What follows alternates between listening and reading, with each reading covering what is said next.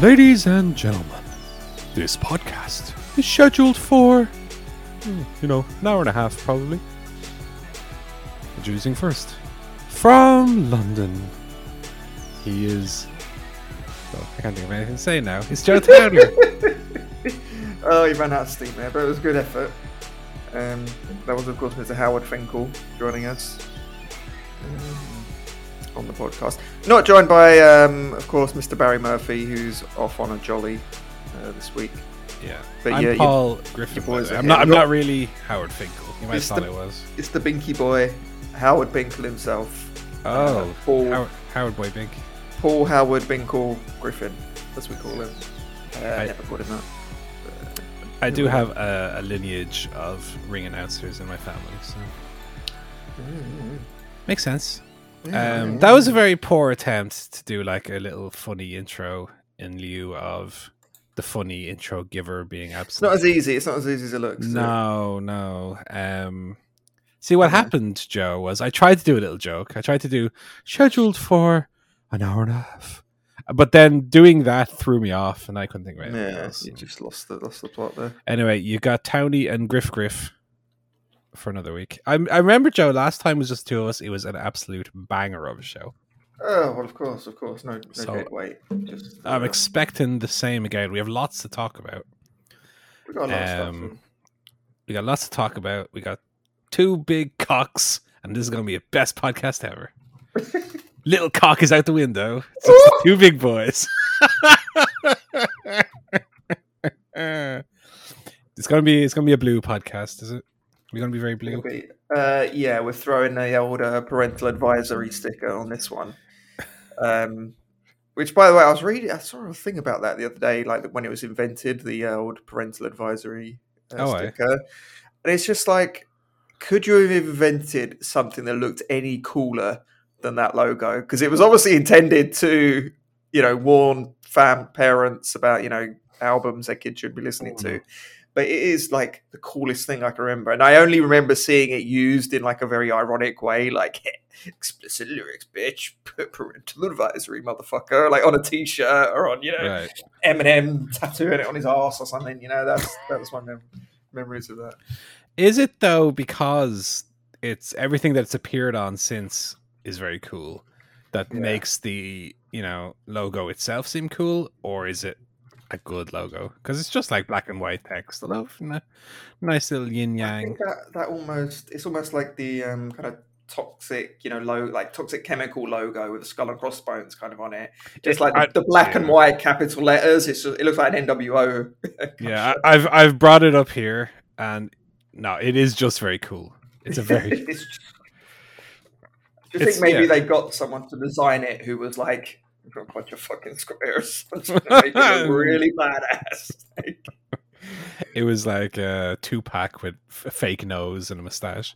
Yeah. So it's going to be a filthy podcast today with Filthy Tom, Filthy Paul, Filthy Joe, and lots to discuss. All the guffs, the filthy guffs. Yeah. Plenty to talk about. Well, the guffs themselves are less filthy than you might. We're going to have to add extra dirt on top of them because, I went for a jog this week. Isn't salacious or... but he had his knob out. That's what I'll throw a little thing. I have... A little thing? I bet you did. As you're jogging along. Joe, we're supposed to pretend we got big cocks. What are you doing, mate? I have done a number of occasions. I've been out jogging or walking late in the evening as the darkness falls, in the park, but also by the canal near here. And sometimes when you're out for a long walk, Joe, you as a long walker will know. Oh yeah, Luke Longwalker. That's me. So, sometimes nature calls, and you gotta out in the open, let it out. Okay. Sure. You gotta let the pistons loose. Yeah. Do you know what I mean? It's weird. I never have that problem. Well, have you, as a drinker... I've never had to pee during one of my long walks. But have you ever been out on the adult alcoholic beverages of a night Yeah. and felt the need. Ooh, hang on a second. I need to do a little public. Yeah, many times, of course. The best part is when you've got like a sort of group of you and you all have to go at the same time, and then you have like 3 or 4 And you can see their lads. knobs. Oh, lovely. Oh, and you just see, the steam gently rising off everyone's piss as you're in an alleyway or something. It's very fun. I've never experienced that. I've never actually done it. Like you see. I can't say in movies. What I don't know what movies. I guess you see when you're out. Like as a non-drinker, when you're out, you do see, the forearm up against the wall. Oh yeah. But I've never actually done that on a night out. I've only ever done it in the dark, covered by the protective layer of darkness that night does bring, and been in a public space such as I said, the park or the canal, and take care of myself. In fact, one time I was out walking in the park and it was real foggy. Like I couldn't see. I might have talked about it on the podcast at the time. Couldn't see like 5 meters in front of my face. So that was a little spooky one because I didn't know if someone was going to come suddenly out of the fog.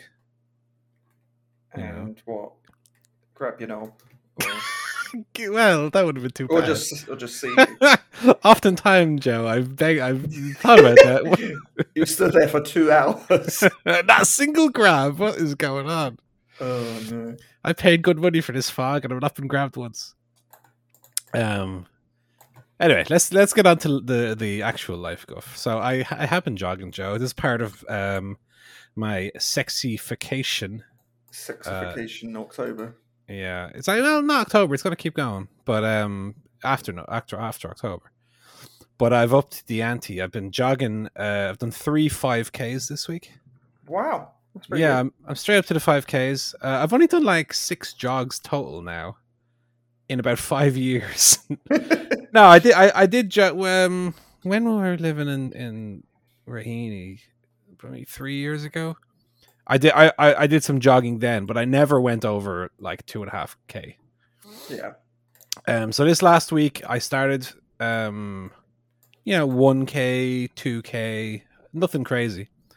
And I was talking to some of our mutual friends about jogging, trying to get some tips because I was doing the smaller distances, not particularly quickly or not particularly. I wasn't trying to do them very quickly, nor was I doing them quickly as a result. But I was like blown up, like no BS, Paul White after 3 minutes of action, or Goldberg, the icon Goldberg. So I was wondering, like, what is there a specific way to jog differently than what I'm doing that doesn't result in the old fire lungs and the legs begging for mercy?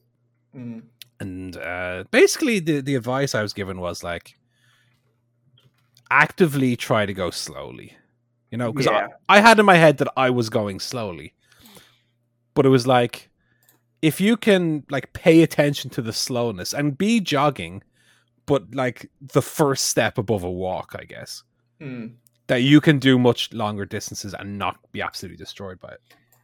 So I took that advice and I went from like 2.2 kilometers straight to 5 with nothing in the middle. Not a great time, of course. Like I remember when I used to properly jog, however long ago, a decade ago, maybe. I never got sub 25, but I was kind of knocking on the door, Maybe I was in the 27-minute range. This was 33 minutes to do 5 kilometers. So it's not, I'm proud of the accomplishment of doing the 5 kilometers. But the time has, got a bit of wiggle room to improve. So I've done it 3 times. The first time was 33:33. The second time, which was the following day, I knocked over a minute off. I think I did 32:20 or something in that range. But then the third day, which was yesterday, I was even slower than the first day because my legs were still sore from doing 2 5Ks in a row with no build-up. Yeah. And the knees. Oh, the knees. I have to wear my knee supports because the knees are no good these days. Oh no. Lugging around my Terry Funk just walking down to the staggering down. No, I'm very Matt Hardy these days with the God, sideways legs. No, I wear the knee sports when I go. But you know, I my goal at the moment is sub 30 minutes. I think that's doable in maybe another, I don't know, 3 or 4 goes. But then the thing is that I'm still, even though my endurance has kind of has improved, obviously, because I'm now consistently doing 5 kilometers, where I was doing like the first jog I did, which I talked about last week, I was like as blown up as a man possibly can be after doing maybe a kilometer. Yeah. And I didn't sprint that kilometer, you know what I mean? But I'm still lugging around, 195 pounds of blubber.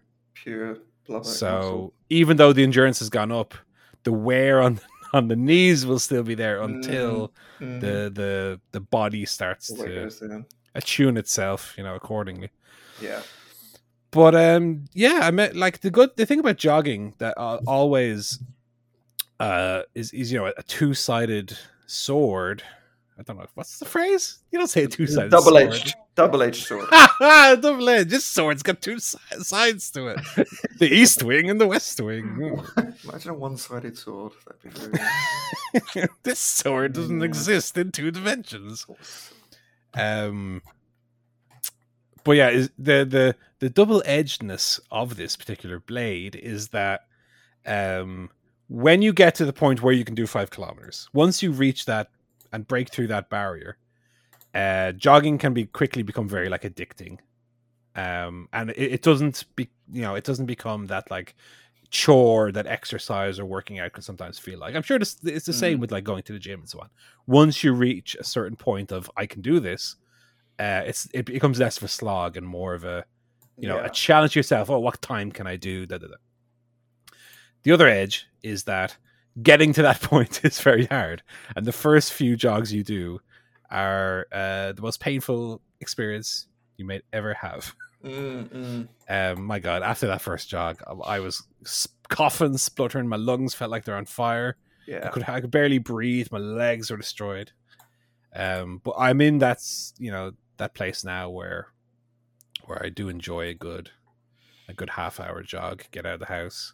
I have my same route that I do now, which is so I kind of know where the markers are of 1 kilometer, 2 kilometers, so I can kind of pace myself, and I've learned where the kind of downhill parts are, so I can kind of pace myself even so much that way. But I do 2.5 kilometers in one direction, and then I follow that same path backwards. And I use the little Nike running app to give me a good app. You have 1 kilometer. The time 10 minutes. Better speed up, fatty. And that helps a lot. Yeah. I've also been doing this new job. What I got the other week. Yeah, I'm liking it. It's very different to what I was doing before, even though it's still to do with delivery, which is a concept that I was not familiar with before I started my previous job. The idea of like service delivery as a job. But I must say, whereas my previous job had a lot of work that was not so much like combative, but because I was working as kind of a middleman between 2 sides of 2 different companies, it would sometimes be a bit of a chore to be like, one side will be like, okay, we need to get a feedback on a certain happening. Why did this happen? Blah, blah, blah. And you have to go to the other side and get that. And sometimes we like pushback on it, or sometimes that you won't get a reply, and you're constantly, trying to please both sides. Whereas this new job is the most collaborative I think I've ever felt in a job. Everyone has the same goal. Everyone wants to help everybody let's do it. If you need anything, give me a shout, blah, blah, blah. Yeah. So I don't know if that's just a facade for week 1, but it seems like, this is a very different way of working. A much better way of working, where everyone seems to be pushing towards the same, because it's project work, everyone's pushing towards the completion of the project. That's good. Yeah, it's a very much more relaxing way of working, even though the responsibility is much higher and the tasks are more important and all that. Just from a pure way of working, I find it kind of much less stressful. But we'll see once deadlines and stuff start getting close. I'm sure there'll be a fair more competitive. whack of stress. All right. Where's the fucking project? Where's my fucking Excel file, you bastard? However, I mentioned last week that the contract and all that hadn't quite been figured out yet. Still the case. No. I did get the name on the contract says Griffin. It says Peter Griffin. The guinea pig signed contract. No, the offer did come. Okay. And I'm in the process of accepting it and going through the various HR machinations of giving my notice to the old company while agreeing like the start date and all the details with the new company. So the initial contract came through, but there were still some little things to be ironed out. Nice little €6,000 raise though. Oh, nice. Per year, which is pretty nice. So I've now, since I started working in the previous company a decade ago, I've now doubled my salary. Nice. Which is, it's not massive by any means. I was on a terrible salary when I started, to be honest. But now it's doubled, so it's okay. But we're slowly getting there. Every new position I do is kind of one step towards not only, obviously better money, better recognition, all that. But this job specifically is the kind of the first one where I feel like, all right, I'm working with some important people here. A good job could lead here to something, further, better, more money, etc. So this feels like a real, aside from the job itself and aside from the salary, this is the first one that feels like there's maybe more to gain from it if it all goes well. Interesting. That's good. Yeah, I'm happy with it. It's funny though, because it's very much a kind of ambiguous role, I guess. Like I know specifically the tasks I'm doing. Sorry, I'm not hitting my mic stand. I know the tasks I'm doing. It's very much like project manager or junior project manager. That's what it is. But on the contract, the official title is like desk side support engineer level 3 or something. Which is, I'm not going to be giving support to anybody, and I'm definitely not a level 3 of any kind. But apparently, it's just the company has these like slots that I'm brought in basically under some nonsense title to do the work for this company that this company needs me to do. Yeah. It's a very weird situation, but I'm €6,000 extra a year. Yes, please. Do it. I'll do whatever you want. And then we have some upcoming plans or upcoming news over the next couple of weeks. So we're gonna have a little break in the house of the sleepover doggies. We're not gonna have any sleepover doggies for about 3 weeks after. Or the one we have at the moment is Julie, who's like a very tiny dog who doesn't take up much space in the room or generate. We had 2 dogs yesterday sleep. I couldn't sleep. 2 dogs giving off all the heat in the world, like the heat of the sun, basically. This little dog, no problem, and that's going to give us more freedom, obviously, that we didn't have before. So, 16th of October, which is this coming Saturday, we're going to see No Time to Die. No Time to Die. Which I believe there's a review coming up today. There'll be a review coming in the movie buff of that very movie. I haven't seen it yet. I'm going to see it on Saturday this week. The Saturday after that, little Paul Griffin is going roller skating. What? Yeah, so there maybe won't be a podcast that weekend if I end up in the hospital. Yeah. But if I survive it, I will let people know how my roller skating adventure got on. This is like the first real activity that I will have gone and done since like COVID started. So I'm very excited to go give the roller skating a try. And then it's Halloween, obviously, after that. The week after, we have our Halloween costumes, which we are the shark shark costumes. Apparently, this is a shark costume from some Katy Perry music video. I don't know Oh yeah. What song is it? Left Shark. Left Shark is the name of the song. No, Left Shark. No. I don't know what. Anyway, it's a funny looking cartoon shark, and I like it. I don't know about Katy Perry or anything, but I like it. I like a shark costume. So we both got shark costumes. So that'll be coming to the gram Nice. around Halloween time. And I don't know how maybe by then I'll be a little bit more informal with the groups from work. Maybe on Friday before Halloween I'll work in my shark costume. Do all my video calls dressed as a shark with all the head honchos of the nameless company that I'm working with. That's fun. Yeah, that's the life guff. Well, the problem is that I when we used to be in the office, I used to go in costume on Halloween. Oh yeah. I went in in the cheapest one. I just went in one year with the old bed sheet over the head, eye holes cut out. But I sat there at my desk on the computer dressed as a ghost. I'm sure I did other costumes, but I can't remember them now. But now that it's working from home, maybe I'll get away with dressing up as a shark. We will see. Do you have any life guff yourself, Joe? Not too much going on. As you mentioned, we did go see No Time to Die last night. We were kind of planning going to see it in London because Michelle went to get her hair cut kind of in the city in central London.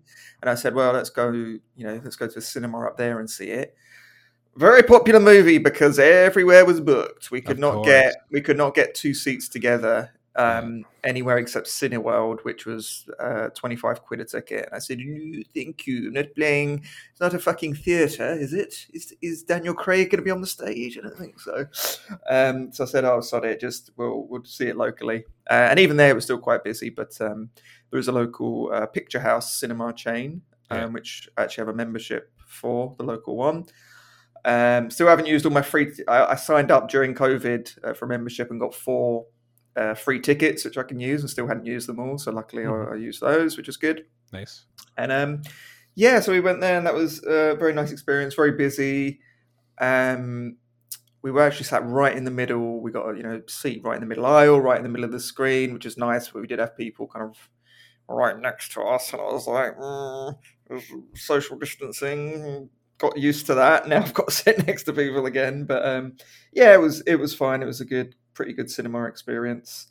What I like about that cinema as well is they turn all the lights off. Like there's sometimes you get the emergency kind of lights are left on and it's quite bright and you think, well, it's a bit annoying. But there it's like pitch black. Like there's a couple of lights on the side, but it's very dark and it's a really nice kind of experience.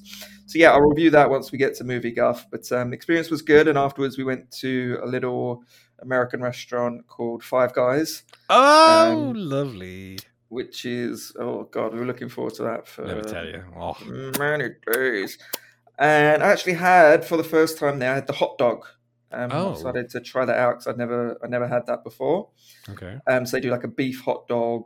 You can get it with bacon and cheese. So I tried that and it was good. I probably will be going back to the burger next time we're there. If I'm honest. Sure. However, I did enjoy the hot dog. It comes with the usual stuff. You get all the same kind of toppings on it, whatever you fancy. Mm-hmm. It's kind of smaller than I was expecting, though. It was not a big wiener. If I could, unlike ours, it was pretty small. And I think I did have a hot dog once at Shake Shack, which was really, really good. It didn't quite stand up to that one, but very good. And the fries are great. And we also had one of their milkshakes for the first time as well. Had a banana chocolate milkshake, which I have to say was delicious with whipped cream on top. So it went down very, very nicely. And Michelle greatly enjoyed hers as well. Have a nice milkshake. I don't always like the milkshake with the burger and fries because you sometimes want a nice, refreshing beverage to wash it down. But this time, milkshake, it was very good. It was very delightful. And then got home in time just to see the second half of the England game where they give Andorra a whooping. Oh, yeah. So, yeah, very, very good Saturday, all in all. I was going to ask you when you were talking about cinema, I was going to be like, and more importantly, what was eaten? But you got us there. We will also be as when we go to the cinema, we will also be visiting Five Guys Burgers and Fries. That's the deal, because we used to go to Cineworld in City Center. We had the unlimited cards for that, but since COVID came to town, we cancelled our limited cards. And since the cinemas have reopened, the one that's actually closest to us, which is View, which is a chain for those who don't know about it, their tickets are only like €6, which is too good to turn down. So, and also, Five Guys Burgers and Fries just opened like 2 months ago, not 25 meters from the cinema. Oh, perfect. So that's the new arrangement now, is we get the bus up to Liffey Valley Shopping Centre, where both of those are located. Wander across, get ourselves a Five Guys, then mosey into the cinema, and have a great day. So yeah, it's on the 16th when we're going. We don't quite have the tickets booked yet, but I'll probably book them maybe today or tomorrow. 16th though is also the return of the Premier League, Manchester United versus Leicester City. So it might have to be an evening job. We might need to. We don't get the bus until 5:00, until after the football's over. But we'll see. Perfect. Have you been enjoying the break from the Premier League, or? Yeah, because I don't enjoy watching Manchester United anymore. Well, just for the last 2 games, certainly. Well, probably the last 8 years since Ferguson. No, Joe, bring yourself back to that Newcastle game and the joy of Ronaldo. Yeah, we'll see. I know. Look, from my point of view, I definitely think Ole has taken the ship as far as she can go, but I don't want to be overly cynical either. Football is one of the great joys in my life. I love, whatever the result, I love the build up to, United are playing today, or if United not playing, if there's a big game at the weekend, Chelsea City or whatever, Chelsea Liverpool, big game, sit down and watch that. So obviously, results being what they are, feelings change, but I do want to remind myself that I do enjoy the football. I don't want to get too upset about it. I do get excited for it, but I think it's not just so much the results as well. It's just they always play so kind of listlessly. Like it's not swashbuckling, it's not attacking. There's no. Well, you know what it is. It's either that, or like United seem to only win 5-0 or draw 1-1, and there's no in between. They're not capable of. With some exceptions, like the last minute win against Villarreal, but generally they're not capable of the old Jose Mourinho, like 2005, 2006 Chelsea, force out a 1-0 win. They either, like with Leeds, Newcastle, they either smash a team or find it incredibly difficult to win at all. Yeah. So that's what I would like to see. I'd take less 5-0 wins for a few more like 2-1s. Well, I think that's what happens when you have a system that works. You kind of replicate those results and you do win, even if when the players don't turn it on. Yeah. If you've got the system, you can still win 1-0 or 2-1 or whatever. And so, I think you're right. It's when the players are all performing well and they're all talented players. So when they do the business, it really comes together. But it's just kind of hit and miss. But. Yeah, obviously I'll be watching the games, but just not with as much gusto. Yeah, it's definitely a little bit of a like sum of its parts. With a good system, you can be more than the sum of your parts, and definitely seems like United are less than the sum of their parts at the moment. Anyway. Speaking of sporting events, I did watch this morning. I didn't stay up to watch it, but I watched this morning the old Fury Wilder. I didn't watch it myself. It was a lot better than I was expecting. I kind of thought Wilder would have sort of shot his bolt and not, having lost the previous one, that he just wouldn't have it. But he came out and he fought very hard. He went 11 rounds.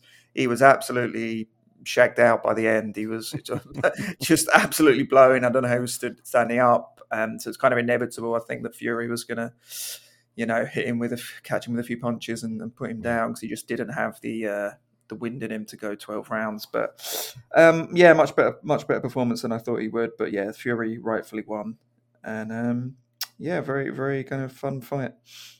Yeah, I saw Wilder got like a 10-7 in the 4th round. He knocked Fury down twice, right? Yeah, he did knock him down twice, and he was in trouble a little bit, Fury, at that point. But I think it was that thing people talk a lot, about Wilder's kind of right hand. That's his big weapon. He's got such a powerful punch, but he's knocked Fury down probably, I don't know, 3, 4, 5 times now, and he's got up every time. So, well, there was powerful. There was the famous Undertaker sit up at 8 of the count or whatever that was. The previous one. I didn't watch it myself. I heard it was a great fight. I was kind of hoping that Wilder would win, purely because you don't like gypsies. Joe. I don't like their royalty. No, because how can you root against the Man United fan? Quite easily, it turns out. I was hoping, because Joshua lost, that I thought it would be funny if Tyson Fury lost as well, because of the hype over their fight. Wouldn't it be funny if they just both lost? And then they can have their fight anyway. They have their loser fight. But now Fury's won, so. Oh, funny Anthony Joshua wasn't such a bum. And I really like Fury. I think he's just a very good boxer. And it's because he's got the dad bod that people think he's not a great heavyweight. But as we know that, if you've got the bodybuilder physique, you're not fit to go 12 rounds, Yeah. That's why awesome. Most athletes or a lot of athletes you see, they don't have that kind of, 8-pack physique, because you just get blown up in 2 minutes. That's why a lot of UFC fighters look relatively ordinary in terms of the body. They don't look like they don't like Vince McMahon, basically. they look like athletes. Are you telling me that, Hulk Hogan has never won a marathon? Ooh, probably. It's always them little Kenyan fellas. What's that about? It's weird, isn't it? Yeah. That's true. When you see the Olympics and it's the long distance runners, they're all very lean. Very, very lean. So that definitely goes towards, endurance. That's why my jogs don't go the same way. I'm big hefty boy. But then at the same time, the sport is kind of half that, but then half have the power to punch another man into unconsciousness, or woman. Anyway, we're moving on. We got some music goof. Listened to one new album this week. Not really a new album, technically. It's actually a re-release. It's Reverb on the Click by Rudy and Blitz. For people who've never heard of it, it is a side project. Well, it wasn't at the time, but I guess you could kind of retroactively look at it as a side project of CKY guitarist Chad Ginsberg. This was his band pre-CKY. They made one album, Reverb on the Click. I think they made it with Columbia Records, and then there was some kind of issue where the album was never released properly, and the rights then reverted to him. So he's now done a full remaster on it, put out on Spotify and the likes. He's having quite a good year, Ginsberg, I must say. Not, commercially, but creatively, all the stuff he's put out this year has been great. He put out a reissue, a remaster of his his 2015 solo album, Rock and Roll Alibis, which I really enjoyed. He put out a single called Cindy, and now he's put out Reverb on the Click. What I'll say about this album is I again, really liked it, but it's not my first time hearing it either. It's my first time hearing the remastered, reordered version of it. But it's actually the time I've listened to it that I've most enjoyed it. Before I was kind of aware of it. I never really deep dived into it, but I had I was familiar with it. I knew fair decent of the number of songs and quite liked some of them. But this time I could really pay attention to it and give it the time that it needed. And I really enjoyed it. It's what I would describe it as. It doesn't sound anything like CKY or really Ginsberg's solo stuff. So if you have that kind of expectation, it's not that. If anything, it sounds a bit like Feeder or bands of that kind of sound and that kind of era. but with a very clear like Nirvana influence.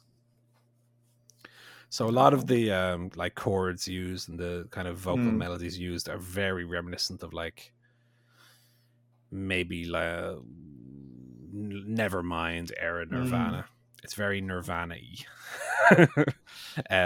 So I would actually recommend it more to people who are into like that Nirvana. I don't think Nirvana and Feeder have probably ever been likened before. But if you're into like Feeder or you're into Nirvana, this is kind of a half and half with like a sprinkle of Primus on top. And doesn't sound anything like CKY, which is a shame because I really like CKY. But I would recommend the album. I think it's a good little listen. It definitely is very raw. It's not a super polished rock record. I mean, this is done by 3 guys in their very early 20s in the, I think it's like 94 or something. It was made in 95, so it's very very raw, but it's a good little listen, I will say. Nice. You haven't listened to any music yourself? Well, I know, Joe, you do be listening to the music, but anything this week? Nothing really notable. I think problem is Spotify. Basically, it's just ruined music because I just put playlists on. Of course. And I saw an art. I didn't actually read the article, but it described kind of Spotify has basically turned everything into background music, and I think that's quite true for me because I just put on one of my curated playlists, and then I don't kind of pick up on any of the songs, until someone actually mentions, "Oh, have you heard that song?" I'm like, "No." Yeah. And they play it, and I go, "Oh yes, I've heard that about 800 times on Spotify, but I have no idea what it is or who it's by or anything." So I mean, I agree because I do. I just flag songs as liked, and then I have my liked song playlist that has like 4,000 songs in it. Yeah, and I'll just let that go. But Spotify at the same time, if you seek out individual records or whatever, I don't think the whatever you want to call it, algorithm, whatever. I don't think it's particularly good for recommending you stuff that you would really be into. Like it does, and I'm talking about like albums as opposed to obviously you get your curated song playlists. But for example, this Reverb on the Click, excuse me, I only knew that it was out because I follow the guy on like Twitter and Instagram. Spotify, despite me, I think CKY are like my second or third most listened to band on Spotify. So despite that, it didn't recommend me this album in the new releases. So it's a bit hit or miss, I suppose. Let's talk about the television. Sorry. Because I want to talk about The Simpsons. Oh, let's talk about it. And I want to talk about a specific episode of The Simpsons that I don't think we gets enough love, whether it's from us or generally. And that episode is Lisa the Beauty Queen. Which I watched. I don't know why I picked it specifically, but I had watched Camp Krusty again because I think Camp Krusty is like season 4, episode 1. I think Lisa the Beauty Queen might be like episode 4 of that season, give or take. Camp Krusty, of course, is a wonderful episode. Yes. Guest starring Mr. Black. But Lisa the Beauty Queen, I think, is one of the rare Simpsons episodes that is simultaneously very, very funny, but has a real moment in it, like a real heartfelt moment that kind of elevates it above, this is a very funny show. And the obvious example of that people will use is Mother Simpson, end of the episode, Homer sitting on the bonnet of the car looking up at the night sky, and a little tear comes down Paul's little face. But then I drink the tear and it makes me strong. That's an old Conan O'Brien bit. But Lisa the Beauty Queen has a similar thing to that. So I'll quickly go through it. I recommend if you haven't watched Lisa the Beauty Queen in recent times, like people do their watch through of Simpsons. Maybe they don't. Maybe just what we do. But I think people do. Pause the podcast now. Boot up to Disney Plus. Season 4. I think it's season 4, episode 4. I'm not sure on the exact episode, but just Google that quickly first. Watch Lisa the Beauty Queen. And pay attention to the bits that like are the serious bits, and then I'm going to explain why it's good. So go do that now and then come back. Okay, you're back. You've watched it. Wasn't that a good episode? It was, eh? So the thing about Lisa the Beauty Queen that, and I'm going to preface this by saying I didn't cry when I watched it. Okay. Natty's confirming there was no crying, but let me tell you, before we watched it, I was explaining to Natty what about this episode that I liked, and I nearly cried just saying it to her and watching the actual episode. So I'm going to say this to you, the listeners. This is what I like about Lisa the Beauty Queen. Okay, so it's like one of the only episodes of the show's run where Homer is like a good father in the episode. The opposite of which has been the plot of many an episode. Homer the bad father. Da, da, da. So this is the episode where it starts with like there is a school fair or something going on, and Lisa gets her picture drawn by like a caricature artist, and she thinks she's ugly, and so her like self-esteem is rock bottom. She's like sitting in the kitchen looking at the back of a spoon. Her image is all warped. She's like, "Oh, I'm hideous." Da, da, da. Homer is like, he goes up to see what's wrong. She's in bed crying one night. He goes up to see what's wrong with her. She's like, "Am I ugly?" And he says, "No, you're cute as a button." And she says, "Oh, fathers have to say that." And of course, Grandpa walks by and he says, "Am I cute as a button?" "No, you're homely as a mule's butt," which is great. And so Homer's in Moe's, presumably later that night, and he's morose. He's looking at the TV, and there's the commercial, which is a very thinly veiled cigarette commercial. But it's like we're not officially allowed commercials, so we're running this beauty pageant for girls age whatever 7 to 9, and Homer, who earlier in the episode at that same school fair had won in a raffle a trip on the Duff blimp, trades it to Barney for $250. Barney, who has that money because he's been going through like lab testing or something. And so Homer sends in the application for Lisa to do this beauty pageant. Lisa, again, who's really, really depressed because of her self-esteem issues. And Homer comes home with the print off or whatever. And he says, "Lisa, what would your number one wish in the world be?" And she says, "To be swallowed up and never seen by human eyes again." Was your second wish to go to the Little Miss Springfield pageant?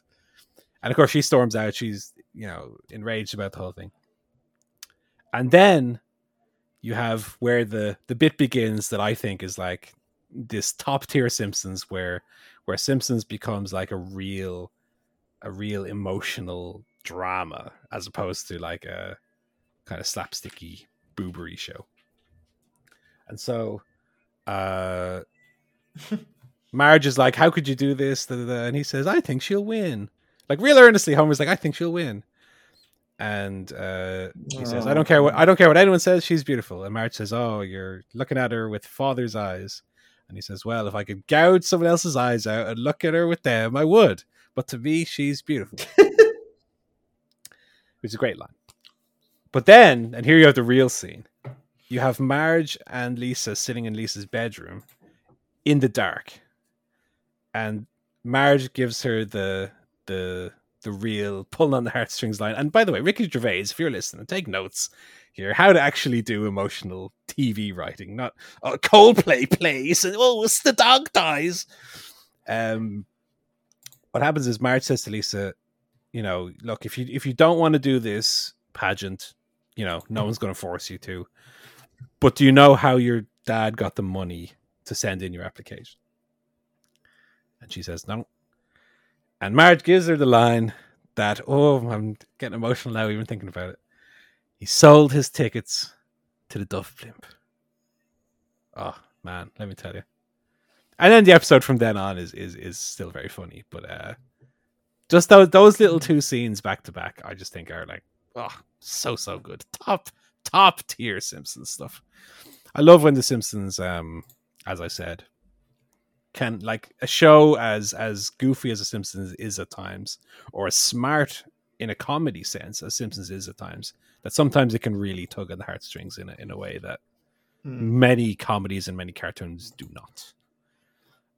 That's my little recommendation for people to do this week. That's your homework for this week, is watch Lisa the Beauty Queen.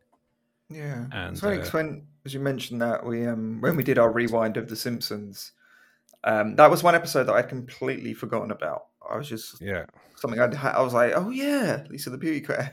One of those kind of post the early years, as you say, getting into the kind of Simpsons as we know it. Yeah, where, like, a bit like Camp Krusty, where you just go, oh yeah, can we feel about this one? And it does have the heart, but also the really observant gags and everything. My God. Good episode, baby. Yeah, T is for her tooth-filled mouth. T is for her tooth-filled mouth. Great. In other things that made me cry this week, I watched the What If finale.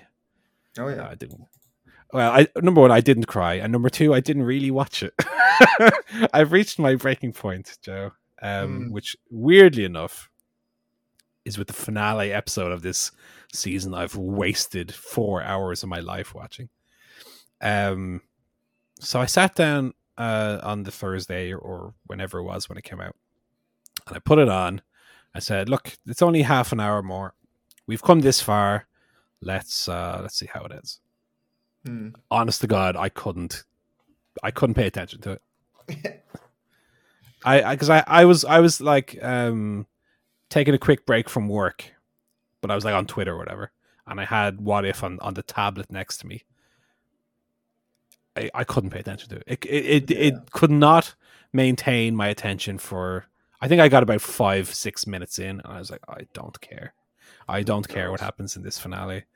It's like, basically, from what I kind of saw by kind of, the brief glances I gave it, it was like they fought Ultron for 20 minutes and then it ended. And like, okay. So what does that mean for these other Marvel shows that are coming? I don't know if it necessarily means that, I won't give Hawkeye or whatever a chance. I'm sure I will. But I think that this cartoony, what if there was a zombie? I just think, look, I can't. When season 2 of What If rolls around, I will not be watching. And that's not to say the live action ones are good, but I definitely find them somewhat more watchable and better at kind of keeping my attention than What If has been. So yeah, I was really when they announced that, I was kind of really looking forward to it. I think it would be an interesting spin, but it seems like they've just basically taken all of the stuff from the existing MCU and just not changed it. I was hoping they do really weird stuff, with characters that we've never seen before, just completely off the wall stuff. And instead it's just a bit of a spin on the MCU as we already know it. It is. It's a little bit like Star Wars in that, the possibilities of what they could do are endless, but they play it so safe that what you ultimately get is just a very minutely changed version of what already exists. So, yeah, I mean, I don't know if I said on this podcast last week, but I had the idea of, like, I think I did mention it, but I'll mention it again because it's such a good idea. Is like, what if was, like, first of all, completely unconnected from each other. The way they tried to tie them all together at the end. Oh my God. Not everything has to be a universe. Which, by the way, let me just tangent from that for a second. I saw the worst article of all time tonight. It was why the Green Knight should start a King Arthur cinematic universe. Oh. I was like, kill yourself this second. Oh, Jesus Christ. I know. And there's like, the Green Knight has taken some of the clever tricks that the MCU TV shows have used. I was like, kiss my hole right now and never speak again. Oh my God. Oh my dear. Anyway, my idea for What If would be, what if they just had like 8 episodes and they reached out to like notable TV writers or movie writers and were like, here, you have an episode. Your character is XYZ. Do whatever you want. And you would have 8. And I think this is what they did with this Star Wars Visions. I haven't watched any of it, but I believe that's more similar to what they did. Is just do whatever you want. with your episode, and you'd have 8 completely different episodes, maybe a bit hit and miss, but some would be like real interesting, or this is a unique take on this, rather than what they did was just the safe micromanaged way of doing it. Mm-hmm. And then, of course, we continued watching British Bake Off, which it was Bread Week. It was Bread Week. Are you watching it as well? Yeah, we watch it. Michelle was a big fan, so the old focaccia. Yeah, this is my first year ever watching British Bake Off, but yeah, I like it a lot. I like the hosts. I like the challenges. I like bread, so it was right up my alley. Bread, get a bit of bread into me, and I'm still watching Nevermind the Buzzcocks on Sky as well. Talked about that last week. Nice. Not much to report in episode 3. Richard Ayoade was one of the guests on it. Okay. I still, despite my reservations, I still like the format of Nevermind the Buzzcocks. I like a little music comedy quiz. It's only half an hour. Yeah, I can watch that. Yeah.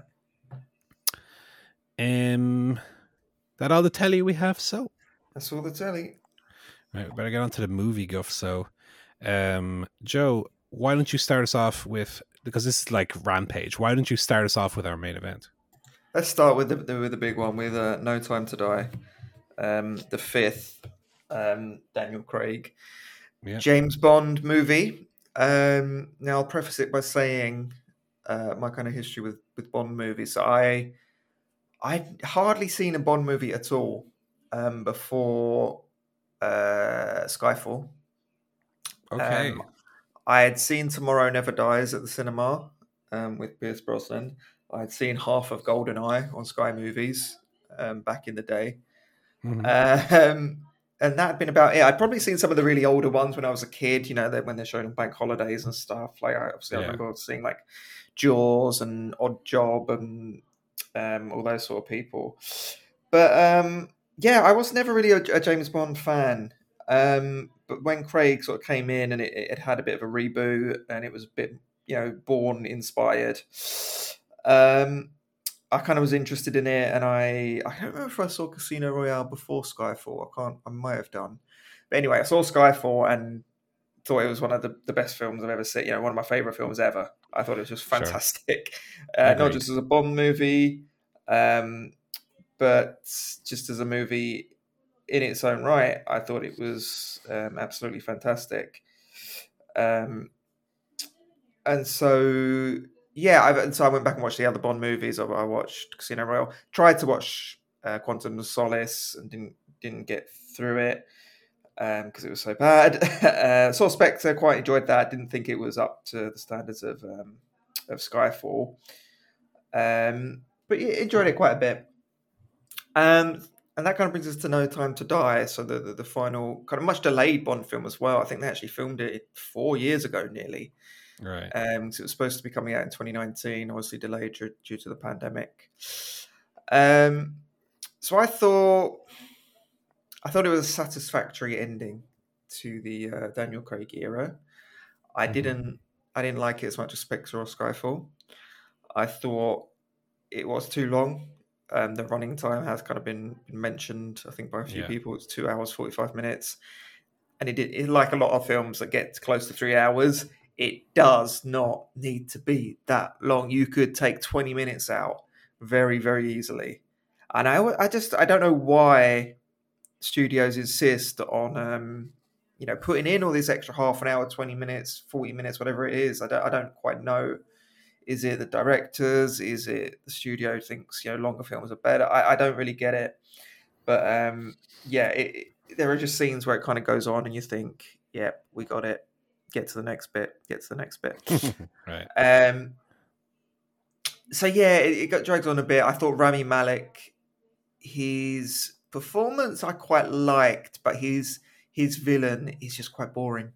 Like, I just was not interested in his character in the backstory at all. It just did not compel me compared with, with Blofeld in the previous one, or with Javier Bardem in Skyfall. I just found his scenes. I was kind of looking at my watch, going, "Yeah, okay, keep going. Yeah, get to the point. It's a bit boring." So I didn't enjoy that. I felt it also kind of revolves around Leia Sedu's character quite a bit. And obviously her relationship with Bond was very central in Spectre and was quite interesting. But she features in a lot of the film, and although I do like her as an actress and the character's fine, I'm interested in Bond. I'm interested in him doing his spy stuff and saving the world rather than, it focusing so much on his relationship. Having said that, it has a lot of some fun set pieces in it. Probably not ones that are as distinctive as, say, the Day of the Dead festival at the beginning of Spectre, which was just really, really cool, really kind of unique and different. Doesn't have anything like that in it. But yeah, overall, it's a fun time. It wasn't bad. It wasn't boring. It was okay. It was a 7 out of 10. So I'd say I liked it on balance, but I wouldn't kind of rave about it. And I think it'll be interesting with Craig's kind of tenure ending. I probably will watch the next one because I'm now in that sort of habit of watching Bond, but I'm just not. I don't know if I'll be that into it. I may kind of revert to being a bit of a Bond agnostic. Because I just really like Craig's performance and I really like Skyfall, and now that kind of effect has worn off, I'm not sure it's enough to keep me interested in a character that I just wasn't really interested in before. Sure. So yeah, good, but definitely not great would be my summation. So see what you make of it, Paul. Might be different. I don't know. We'll see. My reviews next week. But off the back of that, actually, today ITV showed the man with the golden gun, which was Roger Moore's second Bond outing. This was from the 70s, and it really, really kind of has all of the things that made me not like Bond in the first place. Awful joke, the awful puns, the cheesy, really cheesy kind of female performances. Britt Eklund is in it, and she spends half the film in a bikini, and she's just a completely dumb blonde who's like, "Oh, James, why don't you shag me? You're shagging all these other women, but why don't you shag me?" I mean, that's not far off the actual, what she was saying. Really kind of basically offensive. A lot of it is set kind of in Asia, and it's just full of like martial arts and a very interesting scene with a sumo wrestler. But Bond, yeah, I know exactly what you know the one, and a kind of strange villain who's interestingly played by Christopher Lee. I think it's really good, but Scaramanga, with his third nipple. With his third nipple. So kind of everything that was bad at Bond. And I do like Roger Moore. I think he is very charming and funny.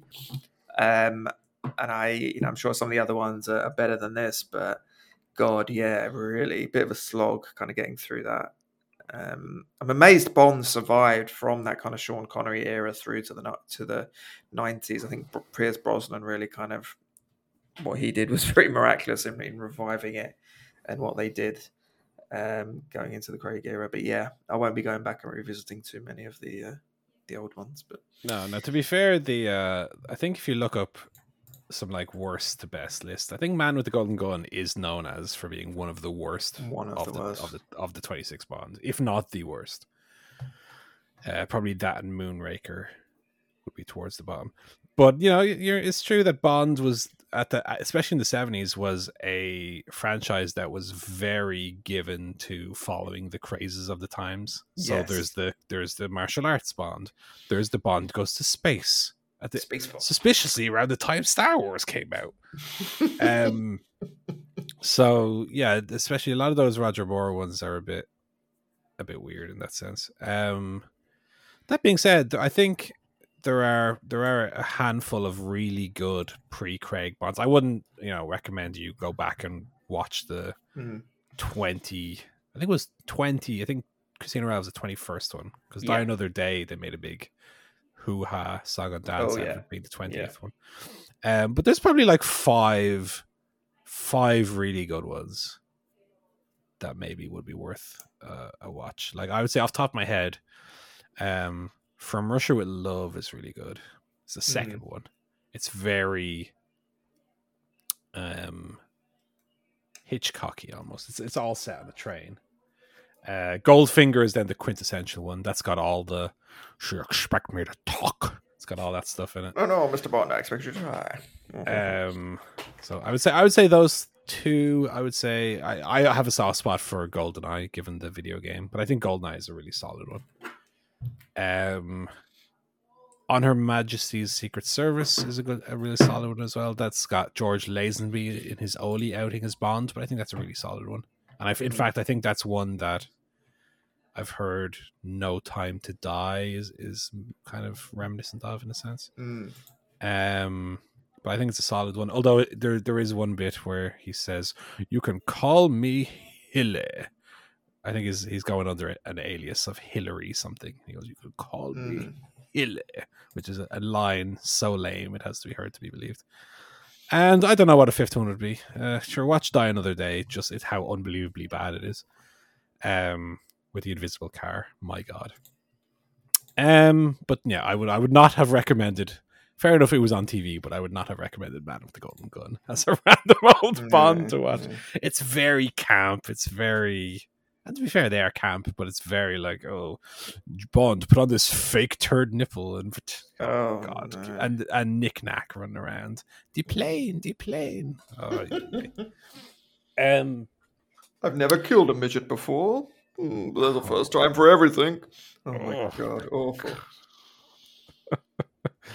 And Roger Moore. The funny thing about Roger Moore is when he took over from Connery, he was actually older than Connery at the time. So they didn't replace him with a younger model. They went, well, we better go older, to the point where you got this weird grandfather running around with.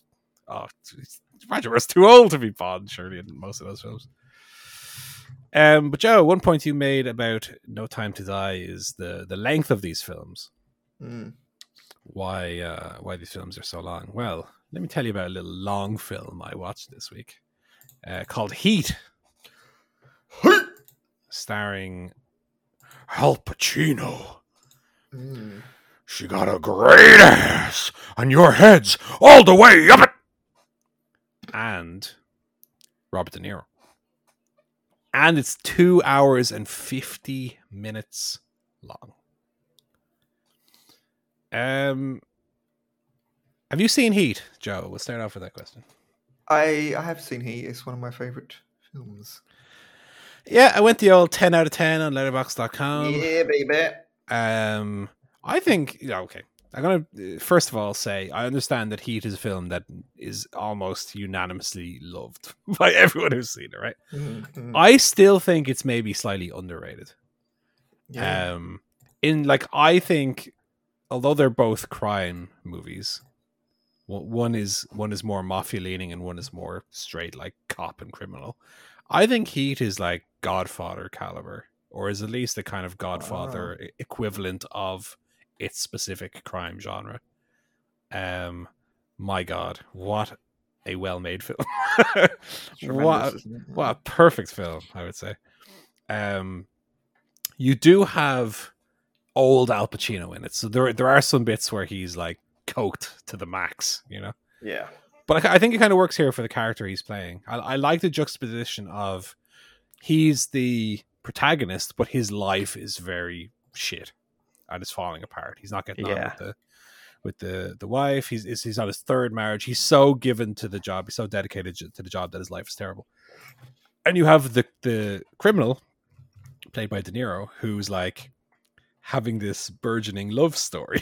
And so it's like the script has been flipped here, where the good guy is in his home life, for all intents and purposes, a villain, and the villain is like a hero to this like lonely woman he meets. Like they're two lonely souls who kind of meet and come together. So I like that. I mean, you know, because we talk about wrestling so much, we often talk about shades of grey and whether that works or doesn't work.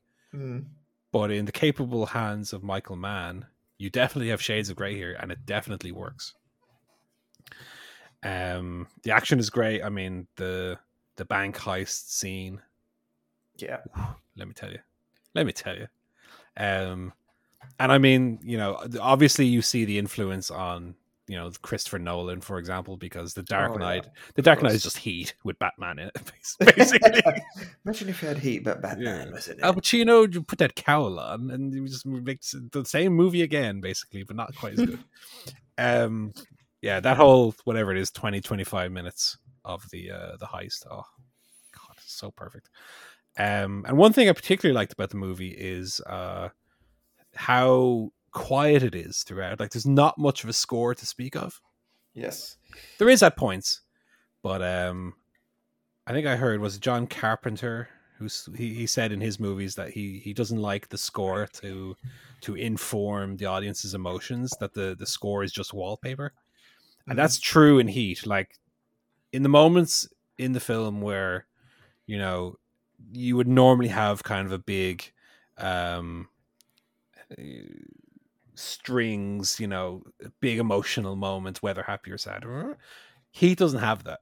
He just has music that has very little to do with what's going on screen. Mm. And at most points has no music, which really emphasizes the kind of real feeling of it. Because you have these heists, you have these stakeouts, and there's no music playing. It's very, very tense. You're like leaning forward out of your chair. What's going to happen? Yeah. It, like, almost as if a breath would be too loud, they'd hear you. So it's like dead silent for a lot of it. But as far as the length goes, it's one of the first experiences I've had watching a movie where at one point I had to pause it to take the dog I had with me down.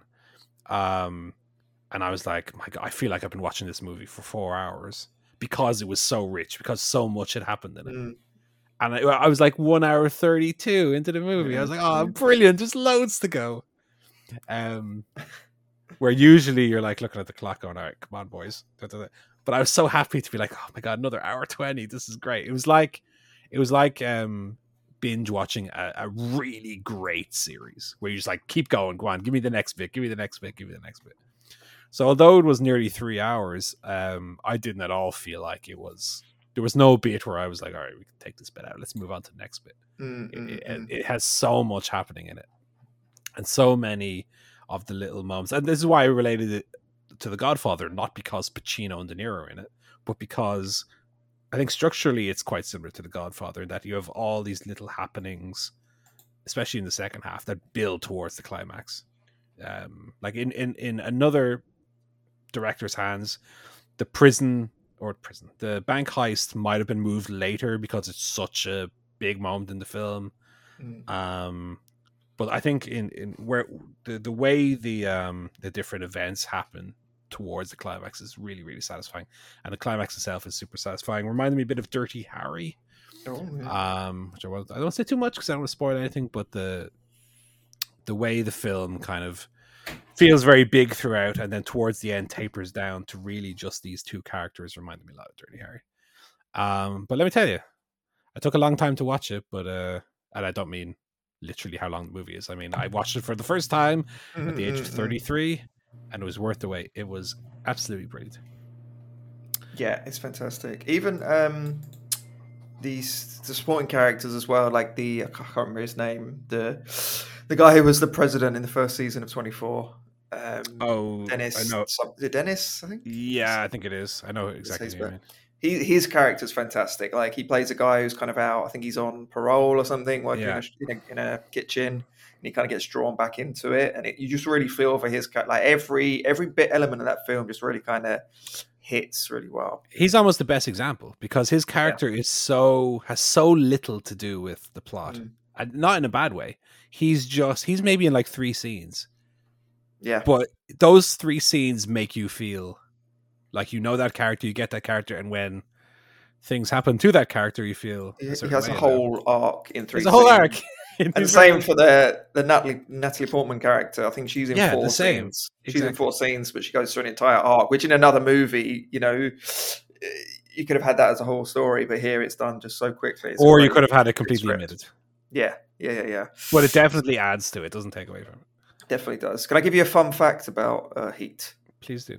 So I read the screenplay, I think, when I was studying script writing, and the Danny Trejo character was originally called Towner. Oh, how about How that? about that? And I was like, ooh, I don't know what. But I think when he was cast, obviously they changed it to it's his. I think they used Trejo, don't they? Trejo, yeah. Yeah, they changed it obviously to a Mexican name. But yeah, really good, really great movie. I'll counter that with a No Time to Die tribute. Go on. Daniel Craig, the first actor to play Bond in 3 different decades. Yes. The 2000s, the 2010s, and the 2020s. No one else, even Roger Moore, who did like 7, I think he was the most. Yeah. Roger Most. He only did it across 2 decades. So Craig's the only actor who's done it across 3. I just realised that Roger Moore sounds like a Bond pun name. Yeah. Like Rogers Moore. I just never got that. Todger Moore. And then I watched Point Break as well. I actually did a Twitter poll for which movie I'd watch. And I ended up watching both of them because I'm just, I've never seen that. I thought it was very good, but I do think it suffered a little bit by following up Heat so closely. It's a very different film to Heat. It's more of like an undercover cop film, I guess. Yeah. So Keanu Reeves, who is not particularly good in it, I would say he's mostly good in it, but there are some bits where his line delivery is a bit too Ted from Bill and Ted, especially towards the end. He plays this young FBI agent who is investigating this series of bank robberies, and his partner, played by Gary Busey, has this crackpot theory that it's like surfers doing it, and so they conspire to get Keanu undercover. His name in the movie is Johnny Utah, by the way, which is a very good name if you're going to try and integrate with a undercover with a series of surfers. Going in with the name Johnny Utah is a good start. So he gets involved in these surfers. He's learned to surf. He meets a girl. The head of the surfing gang is Patrick Swayze, who's 10 times better in it than Keanu is. And it goes from there, and there's lots of twists and turns. There's a great, half great skydiving sequence where Swayze is doing the old Tom Cruise style, doing his own stunts. You got these great shots of Swayze skydiving, and then you have Keanu Reeves in a close-up with wind being blown on him. You go, ooh, Swayze doing the business. Keanu, little pussy, too afraid to do it. But it's like Heat. It's got one set piece that is, head and shoulders above anything else in the movie. It is a chase sequence. I won't say anything more than that. And yeah, I don't think it holds candle to Heat as far as cop/crime films go. But it's Catherine Bigelow directed. She did Zero Dark 30 and Hurt Locker. I didn't particularly care for Zero Dark 30. I haven't seen Hurt Locker, but Point Break I thought was pretty. It's a much more fun film than Heat. It kind of doesn't take itself as seriously. It's got some good action in it, good set pieces, and an interesting relationship question about when someone goes undercover and they get so connected to the people they're undercover with, how does that affect them and their psyche and their relationship with the people when it maybe eventually comes out that who they really are, and how lots of interesting stuff in terms of the relationship between the two guys, the two leads. But I would say, generally very good, if maybe not top tier as some had led me to believe, but Heat definitely top tier. We move on to the game goof. So I am coming to the end of Halo 4. I'm on the final level, so I'm probably within an hour of beating it. At which point I'll finally be able to uninstall from my Xbox the behemoth that is the Master Chief Collection, the 140 gig install. Finally can get rid of that and have some space in the Xbox again. 6 games I will have beaten: Halo, Halo 2, Halo 3, Halo 4, Halo Reach, and Halo ODST. But Halo 4 I've definitely come around on. I think it's probably my second favorite of the 6, just behind Halo 2, which is the best one. A lot of variety in the levels and the level designs and the objectives that you're doing. Lots of variety, lots of There's one bit where you're in a mech suit. There's one bit where you're flying planes around, shooting shit. And then, of course, the usual first-person shooting of, the same handful of alien types. But yeah, I'm quite enjoying it. I'm, as I said, coming to the end of it, and then I'll be on to Halo 5 Guardians, and then that'll be me caught up, and I'll finally will be able to play something else. I also dipped my toe into FIFA 22, as if you have an Xbox Game Pass subscription, you are eligible for a 10-hour trial of FIFA 22. So I played a little bit of that. Found it generally okay, a little bit buggy. I got kicked out of the game like 2 or 3 times. And then I was playing one multiplayer game with my friend from across the road, and the controllers just stopped working. I mean, the controllers were still powered on, but it was as if the game forgot how to input the controls, and so we couldn't control the players, and they just ran out of play with the ball every time. So we had to turn off and stop it. So still some glitches and some bugs in there, but apparently I haven't tried it yet. But apparently nothing close to eFootball, which is the new rebranded PES, which is apparently at release. I don't know if it's still the case, but at release was the lowest rated game on Steam. Full stop. Not sports game. The lowest. Yeah, apparently it's been a complete disaster at launch. Horribly buggy. It's only got like 9 teams in it because it's like a glorified demo at release. Because it's free to play. It's not unlike FIFA. You don't. You don't splash out for it. It's free to pay or free to play, and then you get piecemealed the various different options. Yeah. But this might be the year where I say, right, I guess I'll just play FIFA from now on. Looks like they completely shit the bed with this PES rebrand. FIFA, for the most part, when it's working, plays okay. It's still a little bit floaty, a little bit fast for my liking. I always liked the PES gameplay, but everything else about PES was subpar. FIFA's got way more options. The career mode's way more fleshed out in terms of you can manage your budgets and train your players and so on. Which is a shame, but that's how it is. And Joe, tell me about your games that you've been guffing. Still guffing away on Doom Eternal, which I'm enjoying a lot. Working my way through the main campaign, but I've started going back and doing all the collectibles, right? In the earlier levels, and using the cheats as well, which is a lot of fun. Because you get to go back and just plow through all the demons that gave you trouble earlier in the game, and you say, "Oh, look who's back!" and say hello to my little friend. And I've got to get the chain gun out and just blow the fuckers away. It's a lot of fun. Yeah. Only problem is you get used to playing like that, and then you go back to the main campaign with your 9 bullets and 50 demons that you got to kill. You're like, fucking hell, am I going to do this? I'm enjoying that a lot. Really, really fun game. I was considering, because there is a package on Switch, you can get all of the original Doom games, Doom 64, the last Doom game, and this one.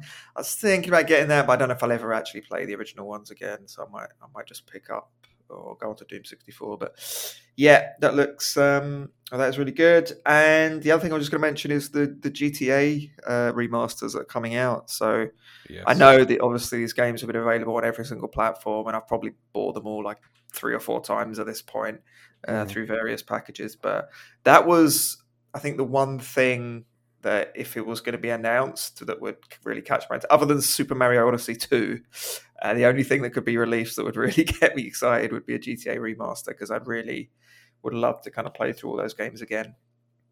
So it'll be exciting to see kind of what happens with that. And it's going to be on the Switch as well, apparently, so I might actually play them on a console for the first time ever rather than PC. So we'll see what happens with that. But yeah. Is it going to be on the Switch, or is it going to be one of these cloud things that they do? I don't know. What does that mean?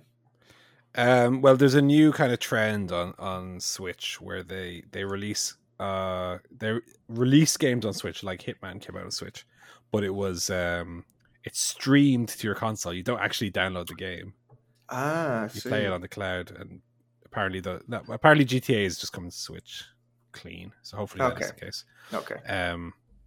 Because I know Hitman came to Switch via the cloud streaming service, and apparently the latency was pretty bad on it, and it was nigh on mostly unplayable. So Unless you got super fast internet, you can't really play those cloud games. And be careful if you're buying games on Switch, folks. Read the fine print. Does it say cloud on the If it's game got cartridge? a cloud. But yeah, I've never played any of those GTA games, Joe.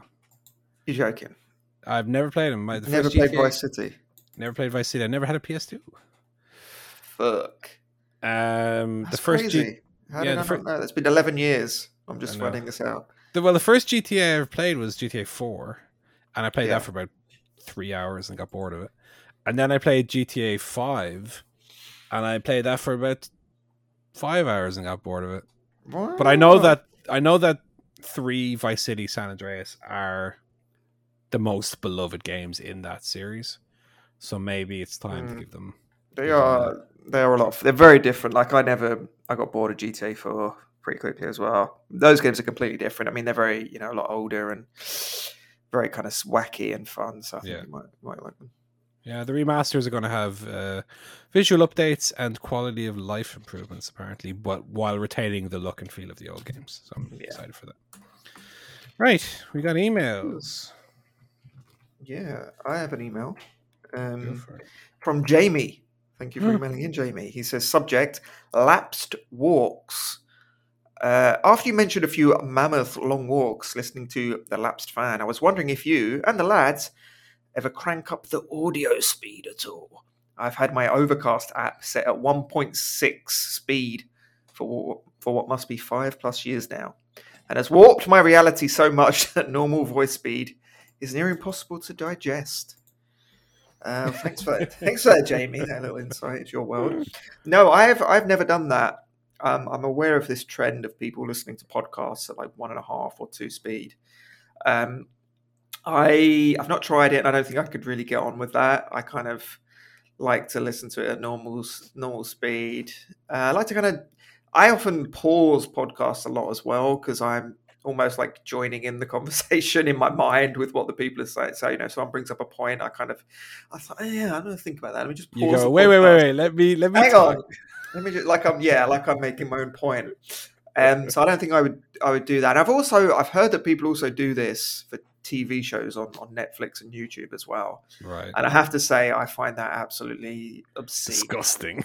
It disgusts me. Like if I wrote a TV show and found out that someone was watching it at 1.5 speed, I would shit on their face because it makes me absolutely sick. They might enjoy it. I don't know. If they're into that kind of perversion of watching sitcoms at double speed, then God knows what else they're into.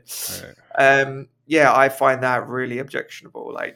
Would you listen to, Life on Mars by David Bowie at twice speed just so you can get it, just so you got more time to get in another song? Like, I don't think you would. You're gonna go see a Shakespeare play and get the actors to do it twice as fast because you're gonna go and see another one after.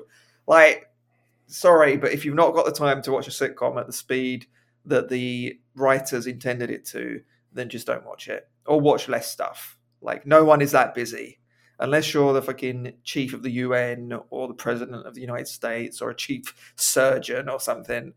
You've got enough time to watch it at normal speed. That is my feeling. Right. Well, you might be shitting on my face, Joe, because I got a little admission to make here. Oh, here we go. Oh. No. It's not quite. It's not quite that bad. To answer the question, first of all, I do listen to my podcasts sped up, but it's got a but. B-U-T-T. I would never go like 1.5, 1.6. That's crazy to me. I wouldn't be able to understand what they're saying. That's me. Yeah. I listen to my podcast at 1.1 speed. Okay. Which is speed-wise is almost imperceptible. Yeah. That it's any different. But if you're listening to a podcast that's an hour and a half, let's say, you're knocking 10 minutes off it. You're doing it in an hour 20. Yeah. While it sounds basically the same. Yeah. And I've never done that with like a TV show or anything like that.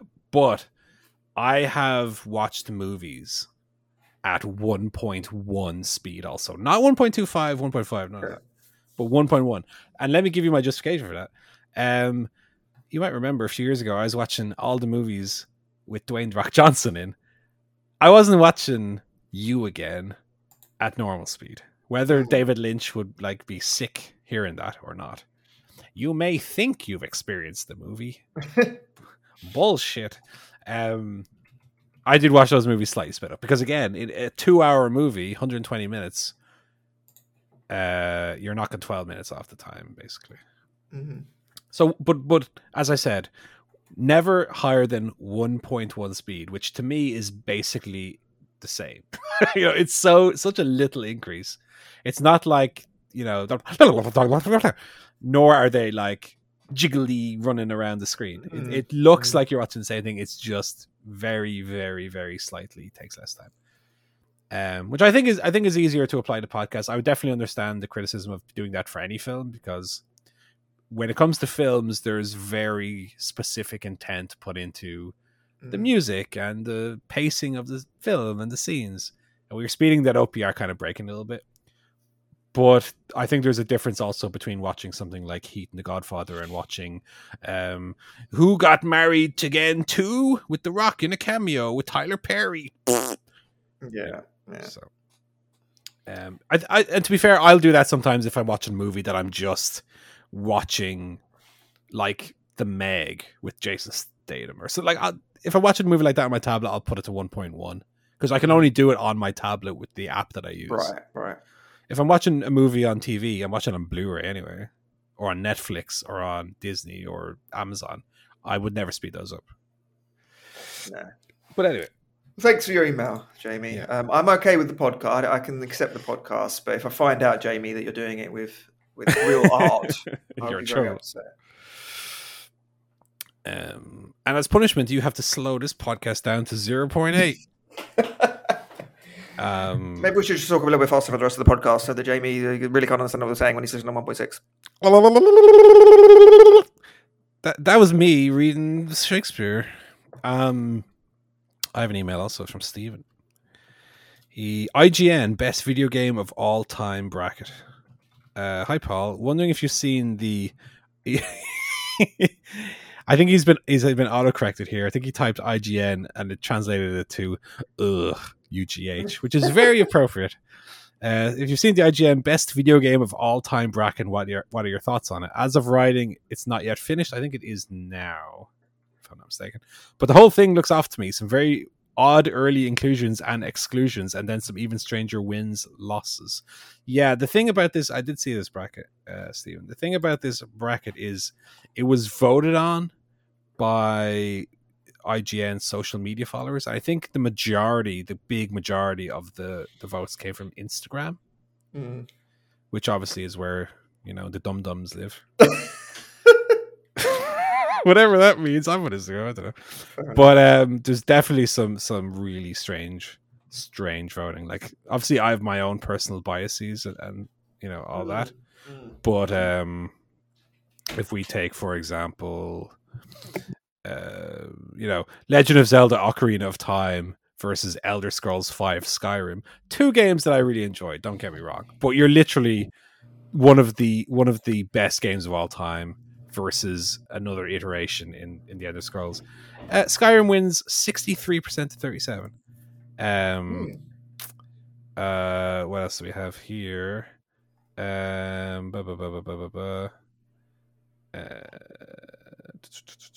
Find another weird one here. Super Metroid, again, one of the all-time great games, if not the best game on Super Nintendo, versus Apex Legends, a multiplayer shooter game that people don't really. It's kind of okay. Apex Legends won. Super Metroid eliminated in the first round. Half-Life 2 or Rise of the Tomb Raider. Again, it's not like it's two bad games, but like, come on. Half-Life 2 is one of the all-time best games. And here, Joe, I'll let you pick this one, right? Mm-hmm. Super Mario 64, Batman Arkham City. 64. Yeah, no, Batman Arkham City, 61%. Oh, Jesus. Eliminating literally one of the most important video games of all time in the first round. Batman Arkham City, a not even that good a game, a poor sequel to a really good initial one. We have Super Mario World, Joe, a game that I think you've played, right? You've played Super Mario Once or World. You twice. quite enjoyed it, or just Super Smash Bros. Ultimate, the latest Smash Bros. Game. Well, Super Mario World. No, Ah! Smash Brothers Ultimate. So, like, when you consider literally all the best games of all time, okay, and fair enough, I have a Nintendo bias, but I'll throw in there your GTA's, which we spoke about earlier, your Halos, but when you get to, like, you know, what is this? The quarterfinal, final, semi-quarter, right? When you get to the quarterfinal, you still have stuff like Call of Duty 4, Modern Warfare, Bloodborne, Batman Arkham City, GTA 5. Like, the final is GTA 5 and God of War, 2 games that come out in the last 8 years. Come on, lads. There's definitely a bias of, recency bias here.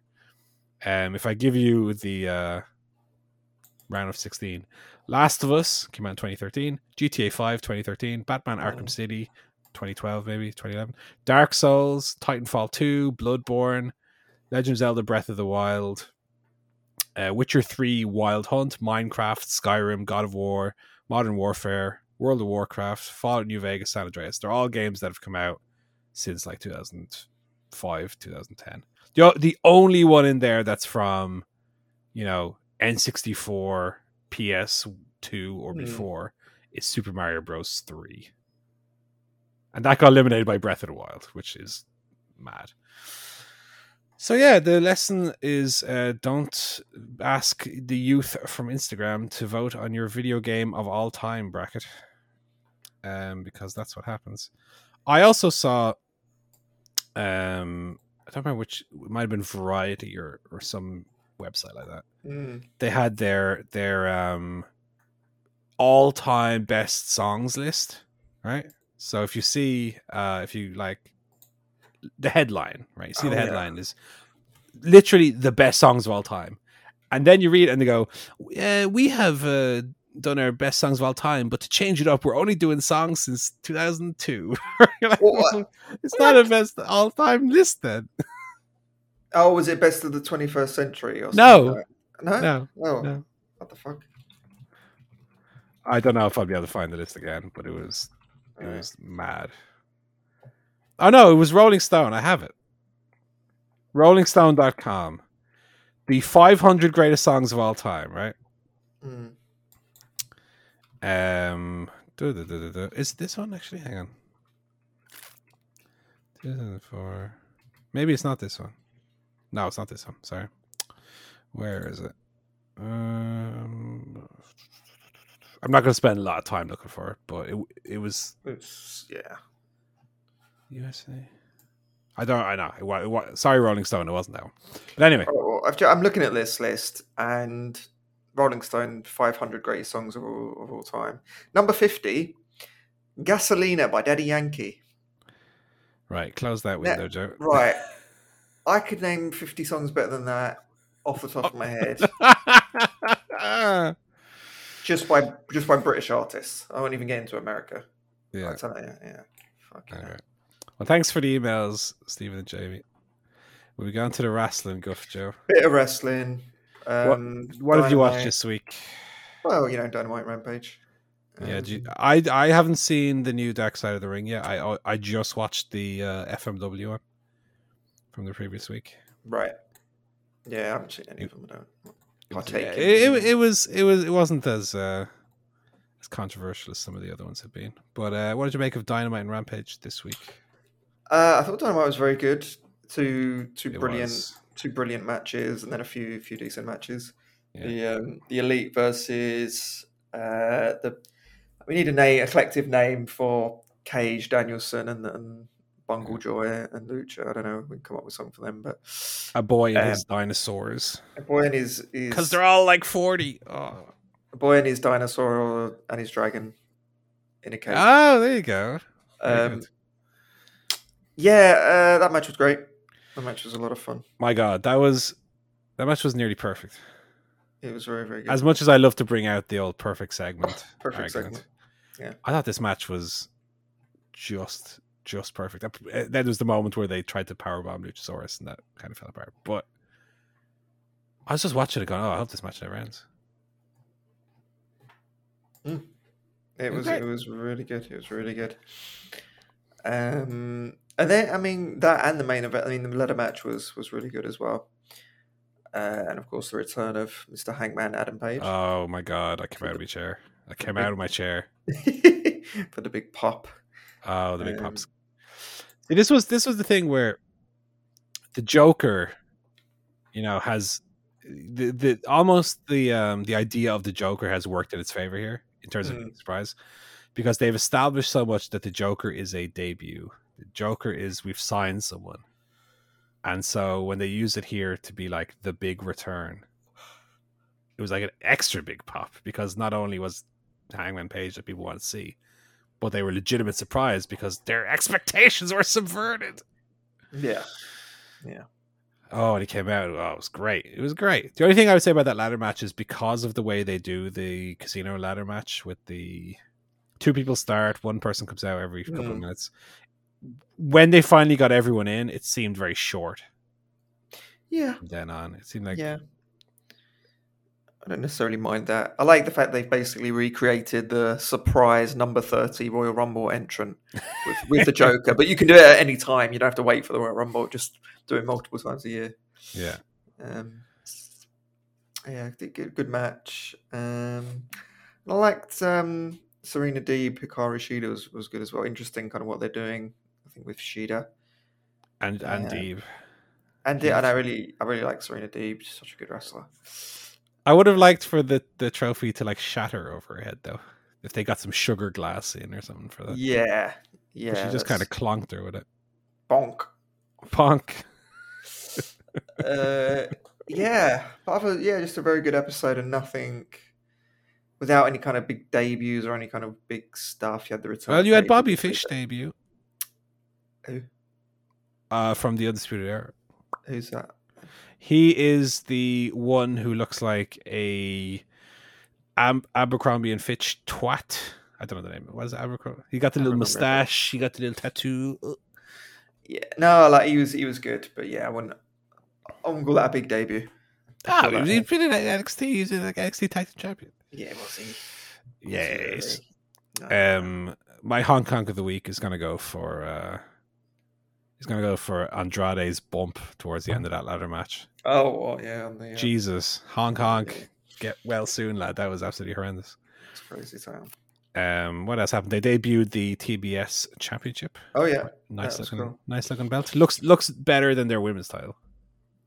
Yeah, it does actually. I think that's a good title, and it's good. It kind of gives all the other women something to do. My only thought is, like, it seemed like all of the other women, apart from Britt, are going after that title. So who's Britt going to wrestle? I don't know, but I think they've got enough women now to make that work, and that could be. I think so. Really useful. Yeah, and it'll help with someone like Jade Cargill, who they can kind of protect and give her the secondary belt without holding up the whole women's division. Yeah. So I'm in favor of that. What else? We had Darby Allin. Oh my God, speaking of crazy bumps. Darby Allin got challenged to a match by MJF and then was jumped by a bunch of hoodlums in masks. And one of them gave Darby Allin the big old F5 onto like the guardrail. Oh my God. Horrendous bump. Don't be taking bumps like that. Do the old get stomped on and punched and stuff. Don't be taking a crazy bump like that backstage. Do a cane bump. Take it on the knee. Oh, we didn't even talk about Aaron Anderson in the garden. That was great. Oh, when you see Cody in the background on the balcony, and he's like, "What the fuck? Aaron Anderson's in my garden. What's going on?" Give me that tie. What are you gonna do? Shoot me? Yeah, that was funny. Oh, tremendous. Tremendous. Great stuff. Rampage. Then we move over to Rampage. We had CM Punk with the return of the long tights. I know. What's he doing? He's playing with our mind. Well, I noticed when he had the short tights, he's got these new tattoos on his legs. I wonder if he's a bit Lisa Simpson self-conscious about him. Has there ever been anyone that's kind of changed their tights in that way? I was trying to think of a wrestler who's gone from long tights to short tights kind of week to week. But I don't think anyone. I think everyone. Once they get a new set of tights, they tend to keep them. I can't think of anyone who's sort of jumped around in terms of format. Yeah, interesting. Yeah, I can't think of one off the top of my head. I was gonna say like Triple H, but then he stuck with the short tights after that. Yeah. Or even short to long is fairly rare, I think, isn't it? Yeah.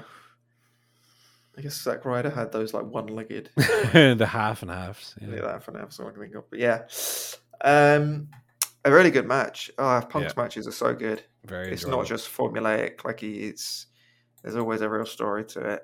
Pile driver, very nice pile driver. This one. And really good match. And I love his selling in this match, especially. It was very very Minoru Suzuki, where he did the running like knee in the corner that he does, which he doesn't do the bulldog anymore off the back of it, where he does like the step up knee in the corner. He kind of like hobbled his way over to it rather than with a running start. Little details like that, actually thinking about it instead of just doing a cookie cutter match. I like those little details. Make the match feel very unique, very different. Garcia's really good, as is Punk. So yeah, this might have been Punk's best showing yet. He gets better and better every time. Yeah, very good. Lucha Brothers Acclaimed. That was all right. I love the Acclaimed. Well, I must say the Acclaimed in the raps definitely feel a bit like they've had their bum slapped, and it comes off very safe now, doesn't it? Do you think so? I don't know. I do. They're a little bit. Oh, your team is bad. Oh, your town is smelly. You know, they're kind of had their edge taken away a little bit. Fucking understandably, because they he went a little too far, but I don't think they had to pull back quite as much as they had. Yeah, because I do think ultimately a heel is to be gotta be a little bit antagonistic, you know. Gotta be a little bit. They're a little edgeless right now. They're a little bit of a circle. You want to have an edge. You don't want to be a circle. Lucha Bros still look good. The match itself was a kind of a sprint. It was quite enjoyable. But I never thought the Acclaim were going to win, realistically. It was a bit of an AEW dark match, if I'm honest. Speaking of, Jay Cargill, Sky Blue went about a minute. Yeah, that's fine for old Cargill. Yeah, and then we had the Philly Street Fight main event. Philly Cheesecake main event. Yeah, it's good. I mean, Starks is really good. I think Brian Cage is really good. I know he gets criticism, but I think he's. I like Cage. I like Cage a lot in the ring. Yeah, maybe not on the microphone, but certainly in the ring, he always does a good job.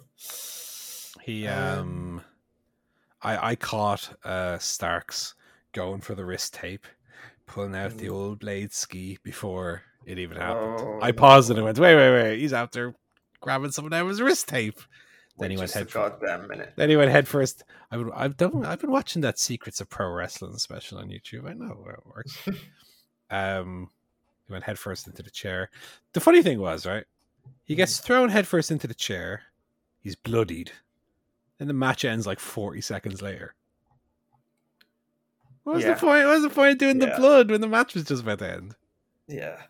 You know? I thought he got a lot of offense as well. He was really beating the shit out of Cage. Yeah. And then he won as well. It was like this was really putting over Starks.